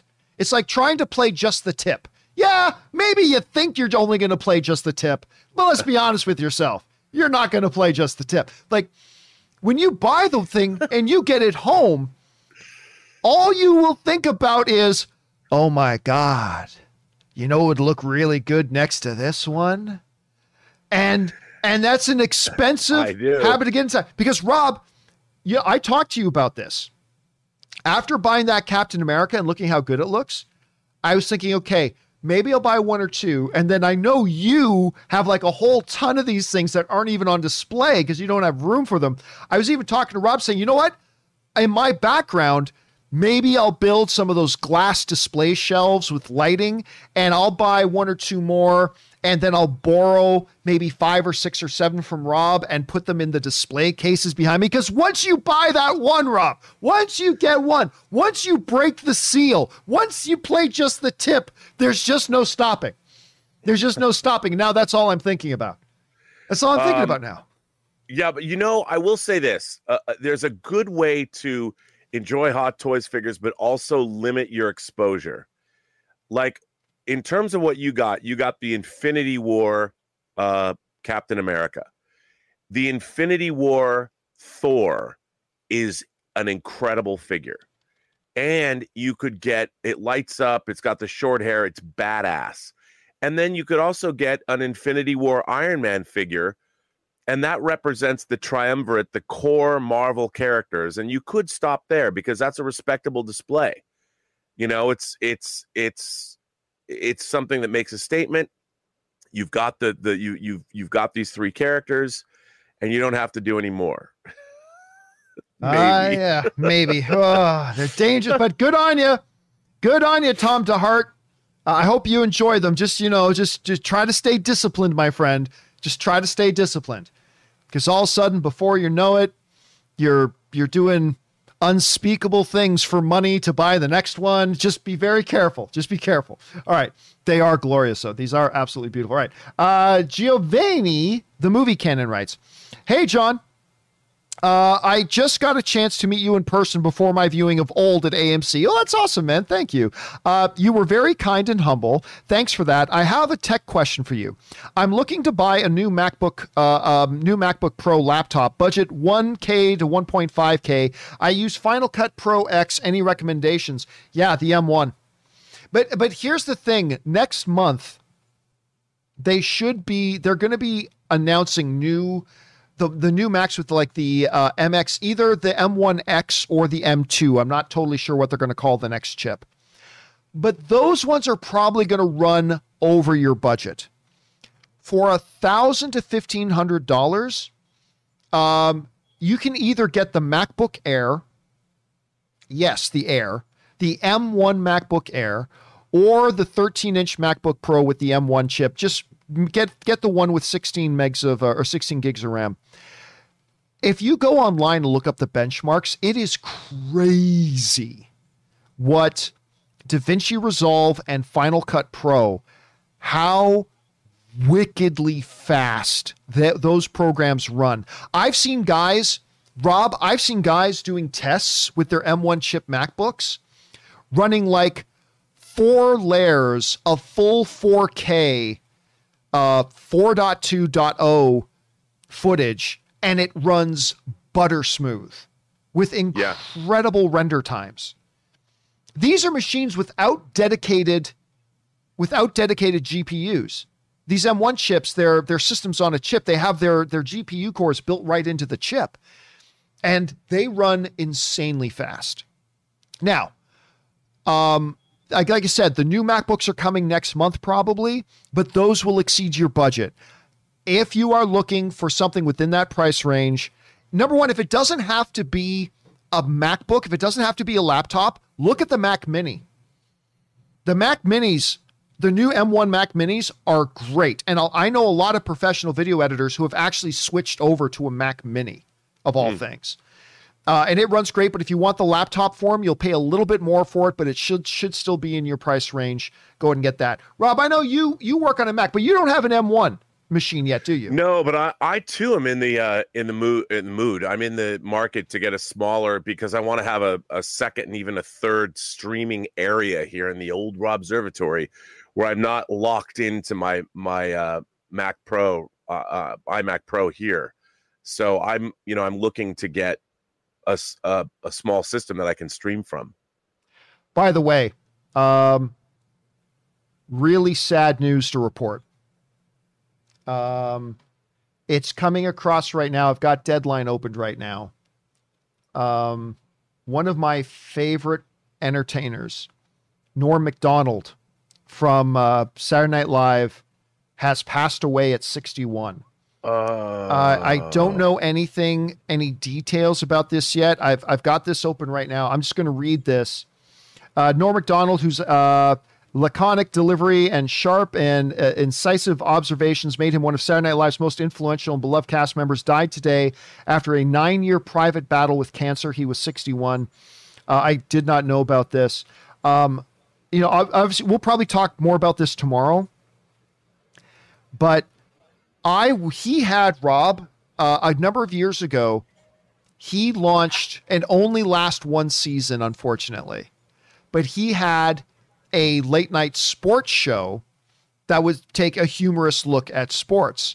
And Ann and I actually got, because I love Norm Macdonald, and we actually got tickets, and we got to go. We got to meet Norm Macdonald, and we got to go and watch it. And unfortunately, it didn't get picked up for a second season, but his show was great. I can't remember the actual name of the show, but it was really, really great. He was great as, on that Seth MacFarlane Star Trek ripoff show. The Orville. Yeah, the Orville. He was the voice of the green glob monster, which is always great to hear his voice in that. like I said, is saying he was secretly battling cancer for 9 years. I never knew he was sick. And then of course, whenever I think of Saturday Night Live and him, I always think of him as Turd Ferguson, as Burt Reynolds on the Celebrity Jeopardy. My God, that's like some of the funniest shit I've ever seen. If you guys never saw Norm Macdonald as Burt Reynolds or Turd Ferguson on Celebrity Jeopardy, you got to watch it. It's like one of the greatest things ever. Very, very sad to hear. Rob, you're just quick. We'll talk about this more tomorrow, I'm sure, but just your quick thoughts hearing about the passing. Well, I mean, I thought he was such a deft comedian, and he was so funny. And I really appreciated his sort of deadpan brand of humor. And like you said, on SNL, he was great. He has such a long history of doing so many funny things. And it's It's funny, John, when you think about it. On a long enough stretch of time, all of our survival rate is zero. And I think as we get older, we lose more and more people. But what I always try and think back on is the work that people leave behind. And he has such a great, as you said, I didn't know he did a sports show. He has a great legacy of humor that spans decades. And on the occasion of someone like him passing away, we can only celebrate the great work that he's left all of us, because it'll always be here to stand as a testament to what he was capable of as a performer. Yeah. And again, we will address this a little bit more on tomorrow's show, but just wanted to share that with you guys that Norm Macdonald's passed away at 61. So I'm so bummed out about that. But listen, we still have more to do. And we'll talk more about Norm and his incredible career tomorrow. For now, let's keep moving through things here, shall we?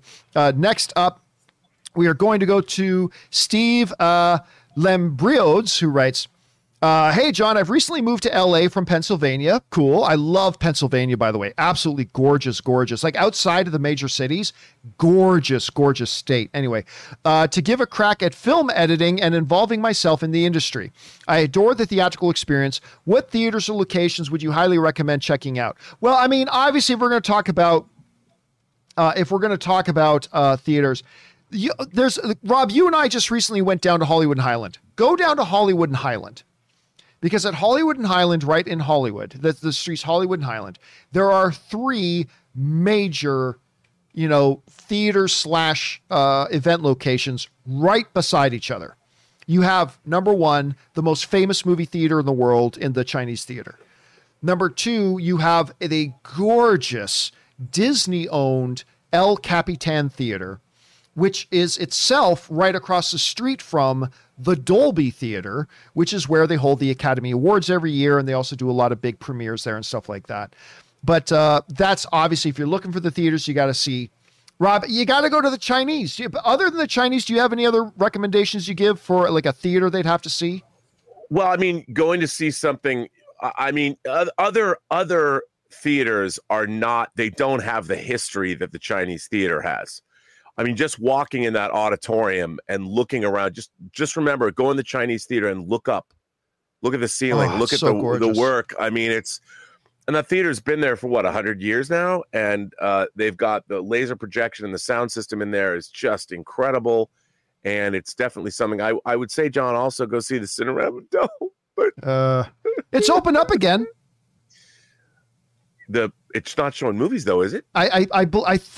I believe, I could be wrong, but I believe our friend Martika was just at the reopened ArcLight in Hollywood, but it's now called the Regal. It's now it's the ArcLight in Pasadena. Sherman Oaks. Oh, in Sherman Oaks. Oh, I thought it was the one down there. No, and then by the way, AMC has reopened up the Americana and the Grove with millions of dollars worth of upgrades. So I want to go check that out. I maybe that's where I'll go see my 7th screening of that. Maybe I'll go watch Cry Macho there this week. I don't know. We'll have to wait and see. But Rob, I'll just tell you this. My greatest thing, one of my favorite movie fan moments of my life was I grew up as a kid through the years looking at, because, Star Wars is life to me, looking back and seeing those black and white photos and like the footage of the premiere of Star Wars, the original Star Wars at the Chinese Theater in Hollywood. And then when Star Wars The Force Awakens came out, I got invited to go to the premiere. And it was at the Chinese Theater. And walking into the Chinese Theater to see the premiere of a Star Wars movie in the place where they premiered the original Star Wars movie. I gotta tell you, man, that to me might be, I don't think that I'll ever have an experience in my life as a movie fan. I don't think I'll ever have an experience in my life that tops that. That was just like, that was Valhalla for me, man. That was absolute Valhalla for me. Anyway, Rob, we've taken you a bit over time here. Thanks for joining us. We'll see you again tomorrow, of course. But in the meantime, where can people follow you and all your goodness online? And what special thing is happening in Miami? Well, you can find me on Instagram at Robert Meyer Burnett or RMB, wherever I'm at. I don't know. Find me on Twitter at Burnett RM. Find me on my own YouTube channel, The Burnett Work, and my show, Observations. But, John, our little movie Tango Shalom is opening up all throughout Miami and South Beach this weekend. We also go to Palm Springs and a theater in Scottsdale, Arizona. So I never thought the movie would be in theaters for more than a week. We're starting week 3, and it's very exciting. And I keep getting some great feedback. So thank everybody for who goes, or I'll thank you for going to see the film. And the movie will be out on VOD on October 29th. And if you live anywhere in Russia, it will be opening theatrically all across Russia, believe it or not. I think that's pretty cool. That is pretty damn cool. All right, Rob, thanks a lot for being here, man. We'll talk to you again tomorrow. Have a good one. All right, man. I'll see you later. Ladies and gentlemen, the one and the only, the great Mr. Robert Meyer Burnett. But for now, we still have some time left, guys, so let's get through more of your questions here, shall we? We're going to get things going here with James Argento, who writes, what March of 2022 comic book film will have a better opening weekend, and which will do better domestic? The Batman coming out March 4th, or Doctor Strange coming out March 25th? Assuming both are good, with popularity of Batman, will it help it outperform an MCU sequel? Ooh. Okay.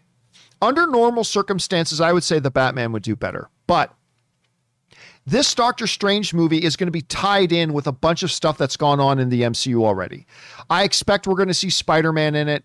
We already know Wanda is going to be in Doctor Strange 2 from WandaVision, so the popularity of WandaVision is going to roll over into that as well. So I'm actually, while I think Batman will do well, and I'll be honest with you, I am more looking forward to the Batman than I am to Doctor Strange 2. I'm very excited. Don't twist my words. I'm very excited about Doctor Strange: The Multiverse of Madness. I am very, very excited about it. But I am stupid excited for the Batman. But I do think Doctor Strange will do the bigger box office. I don't know if it'll be the better movie.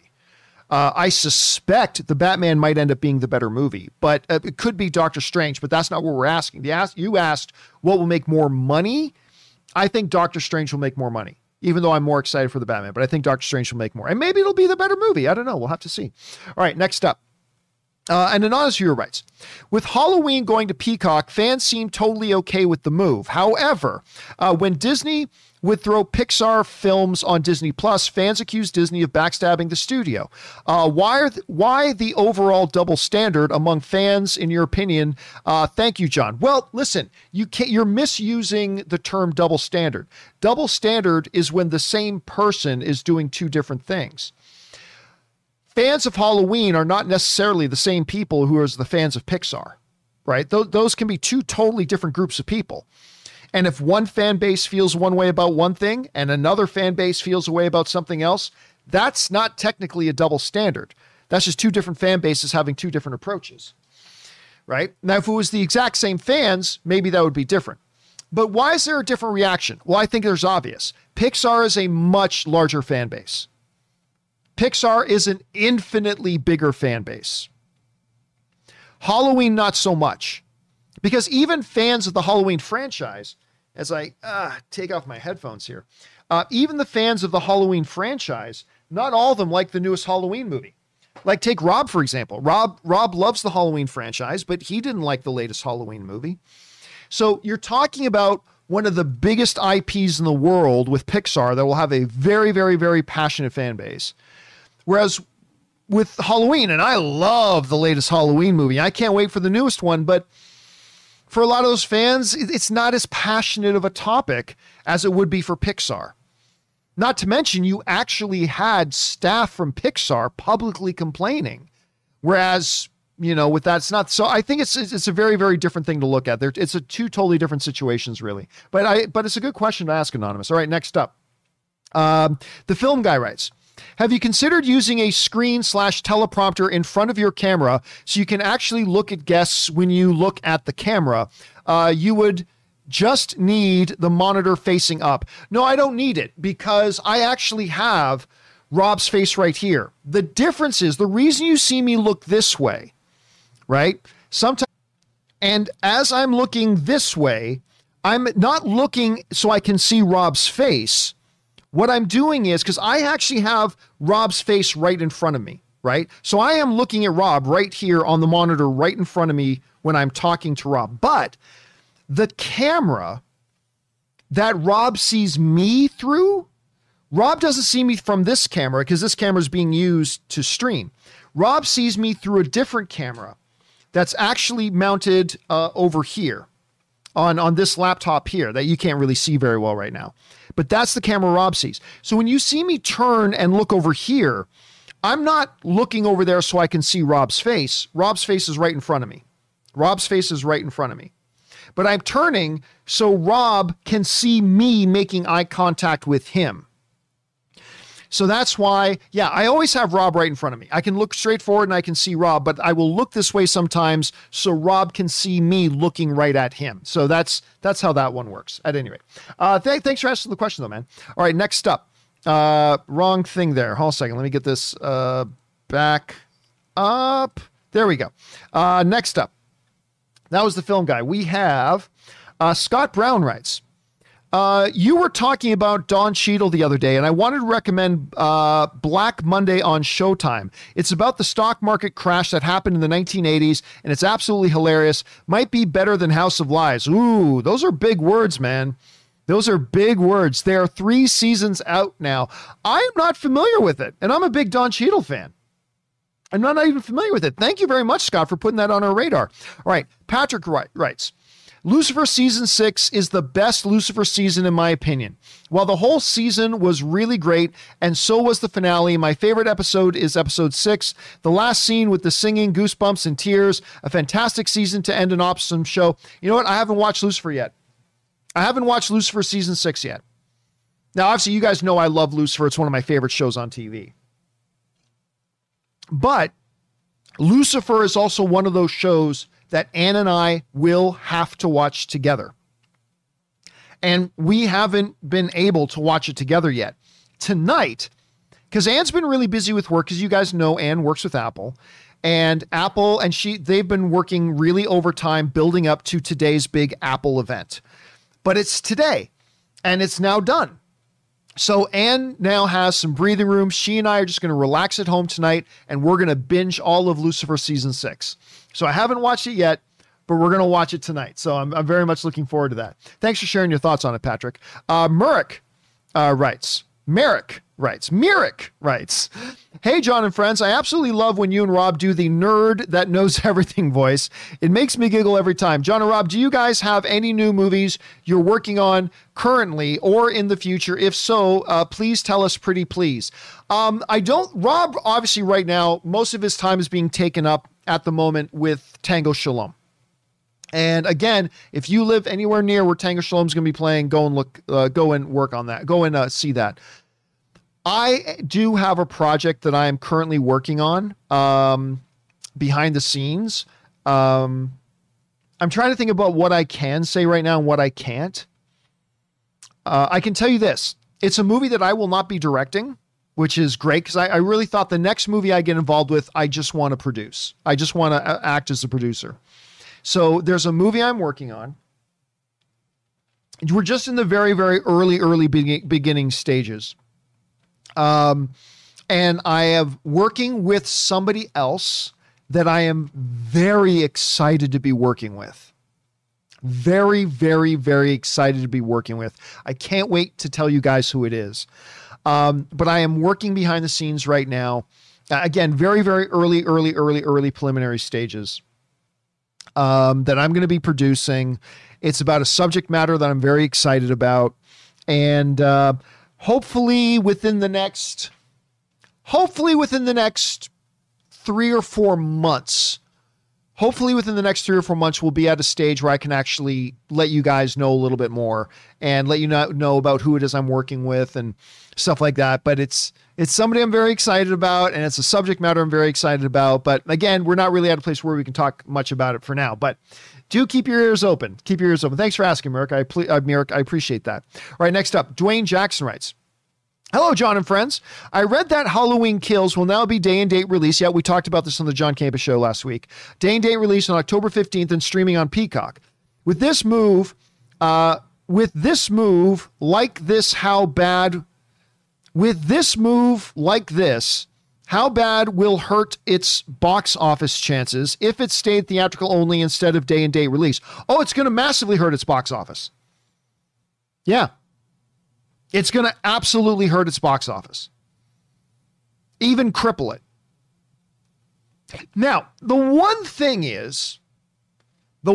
working in its favor right now is, for Peacock, there are very few people that are actually signed up paid members of Peacock. Because remember, there are different levels to Peacock. There's a free level, which is what the vast majority of the people who use Peacock, the vast majority of them are the free level users. They're not actually signed up paid users.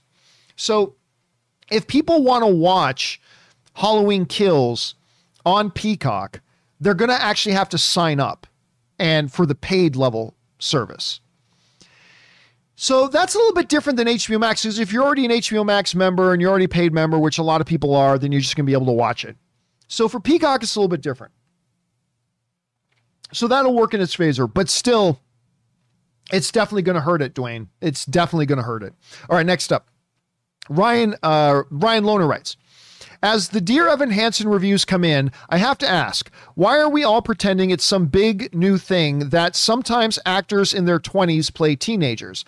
I have to think these people's heads would explode if they saw a movie called Grease. Yeah, but Grease is what, 50 years old? I can't remember when Grease came out. What is Grease? 40 years old, 50 years old, something like that, whatever. Yeah, I get it, but that was in a different era. That was in a much, much different era. I think it gets made a big deal today because more and more, like, we've seen them moving away from using much, much older actors in younger and younger roles. I mean, that was more prominent a few decades ago, but as the years progress, we see Hollywood has moved more and more towards getting their actors younger and younger to play the younger characters. Do we still get adults playing teenagers? Absolutely. The difference is because what is the name of the guys in the live chat? Throw in, what is the name of the guy who's going to be playing Dear Evan Hansen? What is something Platt? What's his name again? And how old is he? Okay. What is his actual name and how old is he again? So go ahead and fire that in. It's Ben Platt and his age is 28. Okay. Here's the difference. What somebody could say is, well, John, Ben Platt is just 27 or 28 years old. But, Tom Holland's like 25. That's not that big of an age difference between Tom Holland and Ben Platt. And Tom Holland's playing a high school character in Peter Parker. Yes. But the issue isn't how old is Ben Platt. The issue is how old does Ben Platt look? That's the issue. Tom Holland, he can play a high school student and be pretty convincing. That's going to be harder and harder as he gets older, yes. But he doesn't look that old. Ben Platt looks like he's 40. And he just does. He looks like he's 40. So to me, it's not about how old Ben Platt is, it's how old does Ben Platt look. And he ain't looking like he belongs in high school. Like Tom Holland, he can look like he's a high school student. Maybe it's a little bit of a stretch, but it's not much of a stretch. Like Ben Platt looks like he should be having a walker going through the high school. Hello, fellow kiddies. It's just, yeah, I think that's the thing. I think that's why there's an issue there. But anyway, that's just me. Again, listen, I think the movie's going to be great. I'm very much looking forward to it. And I'll suspend my disbelief. Okay, it's an older guy playing a high school student. Yes, that's a little bit weird, but that's the suspension of disbelief. Just like when you're watching Superman, you got to wait. People can't fly. Okay, suspension of disbelief. He's an alien who can fly. Fine. But before I see the movie, it is a little bit weird. All right, next up. McKeel writes, I'm going to miss Lucifer, and I'm thankful that it lasted this long. This last season is probably my favorite one. What a beautiful season from start to finish. Well, I'm very excited to hear people saying that they're really liking this season of Lucifer. Again, Ann and I are going to watch it tonight. I haven't had a chance to watch it yet, but I'm very excited that a lot of you guys have watched it and are liking it, and thank you for giving me an update on that. All right, next up. Possible Entertainment News writes, Manifest's final season ended today, explaining its mysteries in a logical and satisfying way that brought full circle closure to the story. In a completely unrelated story, YouTube pundit Robert Meyer Burnett was hospitalized after suffering cardiac arrest. I was about to say, no, Manifest hasn't finished. I see what you're saying there. Yeah. Rob has got this weird love-hate relationship with Manifest. Rob actually coined the phrase. I'm sure it was around before, but I'd never heard the phrase hate watch. Hate watch. I've never heard that phrase before until Rob talked about it. He goes, yeah, I hate watch Manifest. So he watches it religiously, but I hate something to watch. Anyway, it's kind of weird. Anyway, thanks for sharing that, dude. All right, next up, Dangerous D writes, hey, John, have you seen this film, Love and Monsters? Yes, I finally did. I love this movie. Keep watching 2 or 3 times a week. Story of a boy who travels 85 miles to see a girl, and during his travels, he has to deal with giant insects, frog, and a slug slowly chasing. If a sequel's coming. I haven't heard any news about a sequel, but it's a really fun, it's a little bit of a Zombieland kind of movie. He has to travel to find a girl after this insect apocalypse, like an asteroid or something turned like all insects into these giant monsters, and it's caused an apocalypse. And he finds out his girlfriend is still alive, but he can't travel there to see her because it's too dangerous. Then he decides he's going to go see her. He gets there. She's involved with somebody else. Then there's some stereotypical, and it's a really good little movie. But I have not heard about there being a sequel. Maybe they will, maybe they won't, but we'll have to wait and see. All right, next up, Justin writes, hey, John, Apple TV Plus released the pro shot of Come From Away, the Broadway musical about Newfoundland on 9/11. Oh, neat. Would love to know your thoughts on it if you get a chance to watch the film performance. Yeah, I haven't seen it, but, it's not talked a lot about in the States, but one of the true great humanity stories coming out of 9/11 was the way this little town in Newfoundland, Canada, when a lot of planes that were in the air couldn't fly into American airspace. Obviously, American airspace got locked down, and they all had to land. A whole bunch of them had to land in this little town in Newfoundland. And all these Canadian families going to the airport, because now there was all these Americans that were stranded, and all these Canadian families going to the airport and organizing and taking families home to their own homes and putting them up in their own homes while they had to wait it out. It's truly one of the best humanity stories coming out of 9/11. It's really great. So I heard that they were doing something, but I have not watched that yet myself. I have not watched it, so I'll keep my eyes open for that. Thanks for reminding me about that, Justin. All right, next up.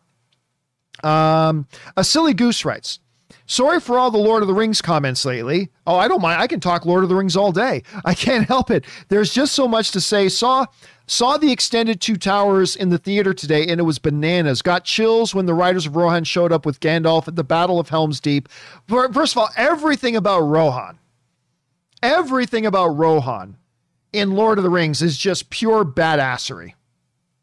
Everything about the Riders of Rohan is just pure badassery.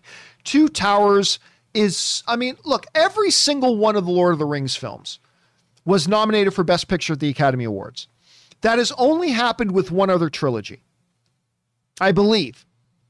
It has only happened with one other trilogy where every single one of the 3 movies in a trilogy got nominated for Best Picture at the Academy Awards. Do any of you guys in the live chat, let's wait to see if one of you guys in the live chat know what that other one is. One was Lord of the Rings. So Fellowship of the Rings, Two Towers, and Return of the King all got nominated for Best Picture. It's only happened one other time. No, Zach, it was not Matrix. Jay Pert was the first one to put it in. Godfather. That's right. Jay, Arun, Mark, Chris, Megatron, Dad Boy, and a bunch of others got it as well. But the first one to get it was Zach. So Godfather and Lord of the Rings are the only two trilogies in history where all three films got nominated for Best Picture. Of course, two of the Godfathers won, Return of the King run, but all three of them are magnificent. All three Lord of the Rings films are absolute cinematic masterpieces, magnificent. I love them. They're fantastic. And I could talk Lord of the Rings all day, silly goose, all day. All right. Next one up, and this will be the last one we cover today, guys. Jonathan writes, let me describe John's nightmare. Bob Chapek, I need a new head for this department. Adam Aaron, fresh off of bankrupting AMC. I'll join you. And together, Chapek and Aaron burn Disney to the ground while eating ketchup on eggs. Yeah, that's pretty much. Now, look, it is so weird being a part of this space because let's face it, sometimes we film fans, and I'll include myself in this, sometimes we film fans are not the sharpest tools in the shed. And some film fans believe you have to have absolute blind loyalty. Like if you like Disney, you have to like everything about Disney. Like John, if you are actually John, I already saw some comments today. John, if you're a fan of the MCU, you have to like the Hawkeye trailer. If you're a fan, you have to like the Hawkeye. If you don't like the Hawkeye trailer, you're not a real fan. Fucking morons. Morons. No, you're a fan of something when you acknowledge the great things about it and the bad things about it and are a fan anyway. That's what real fandom is. Real fandom is not sticking your head in the sand and pretending everything is perfect. That's not what real fandom is. And by the way, I'm not trying to criticize anybody who does like the Hawkeye trailer. Almost everybody likes the Hawkeye trailer, which is great. I'm the lone guy on the island on this one. I acknowledge that. But, I can see it already. Well, John, why are you criticizing the CEO of Disney? Because, I've been very critical of Bob Chapek. Deservedly so. Deservedly so. I thought you were a fan of Disney. Well, I am a fan of Disney. Why are you criticizing the CEO? I'm criticizing the CEO because I'm a fan of Disney. The Toronto Maple Leafs, I'm the biggest fan in the world of the Toronto Maple Leafs. But I will talk to you all day about the weaknesses of the Toronto Maple Leafs because I love them so much. But I'll talk to you all day about their weaknesses. All day. That's the one area that sports fans are more evolved than movie fans are. Because sports fandom's been around longer than film fandom. But sports fandom knows that just because you love a team doesn't mean you pretend everything is perfect about that team. Like the most passionate fans will be the ones complaining the most about the weaknesses and the gaps in their teams. And I am a Disney fan. I'm totally a Disney fan. But the way that company's being run right now, I find very, very concerning. And it's all because of the guy who's running it, Bob Chapek. Now, look, I still will give Bob Chapek, as a fan, I will still give him some slack because he is still relatively new in the job. He took over the job under very, very difficult circumstances with the global pandemic, all the parks being closed and the movie theaters being closed. And you're going to make mistakes. You're going to make mistakes. So I am still going to give him a little bit of hope. But I have been very discouraged by, frankly, the absolute moronic way he has run this company so far. And I'm not just talking about, putting movies on Disney Plus. No. When I even look at how he restructured everything, he took all the power away from the creatives. He gave power to the administrative Minutemen in the company and his yes men. He elevated people who've been loyal to him to have like power positions like over Kevin Feige and things like that. I just think it's been an absolute train wreck the way, and if he doesn't learn and if he doesn't evolve and if he doesn't get better, he's going to run this company into the ground eventually. But I am still going to hold out hope and I'm still going to cheer for him that he can turn this thing around. So yeah, I just get so tired, guys. I get so tired of when, like, we're talking about Loki and an episode of Loki hits, and I go, man, that was a bad episode of Loki. And then getting all these people, you can't say that if you're a fan. Yes, you can. You totally can, and you totally should. And this isn't just a Marvel thing. It's DC, too. Like, it doesn't matter how big of a fan you are of DC properties. If you say something negative, then all of a sudden a bunch of DC fans are, oh, you're a hater of DC. No, I just think they did something dumb here. And just like Marvel does dumb things. But yes, you're right. That would be my nightmare, because the only guy who's more incompetent at his job than Bob Chapek is Adam Aaron, the CEO of AMC. The CEO of AMC. You know what this jackalope did? Adam Aaron, let me be real with you for a second here. Let me be real with you a second. The only reason AMC is still in business right now is because of that whole fluke stock thing that happened, where a bunch of guys on Reddit said, let's meme this stock, dudes. And they artificially inflated the stock price of AMC and blah, blah, blah. It had nothing to do with the leadership of Adam Aaron. Let's be very, very clear about that. AMC is still in existence today because they got ass backward lucky that Reddit thing happened and their stock prices artificially inflated and blah, blah, blah. If it wasn't for that, this company may be out of business right now. Meanwhile, I'm at CinemaCon, and this guy, Adam Aaron, gets up at the podium, talks about, people said they counted us out, but here we are, and we've got billions in the bank. And I'm like, I wanted to make a scene at CinemaCon.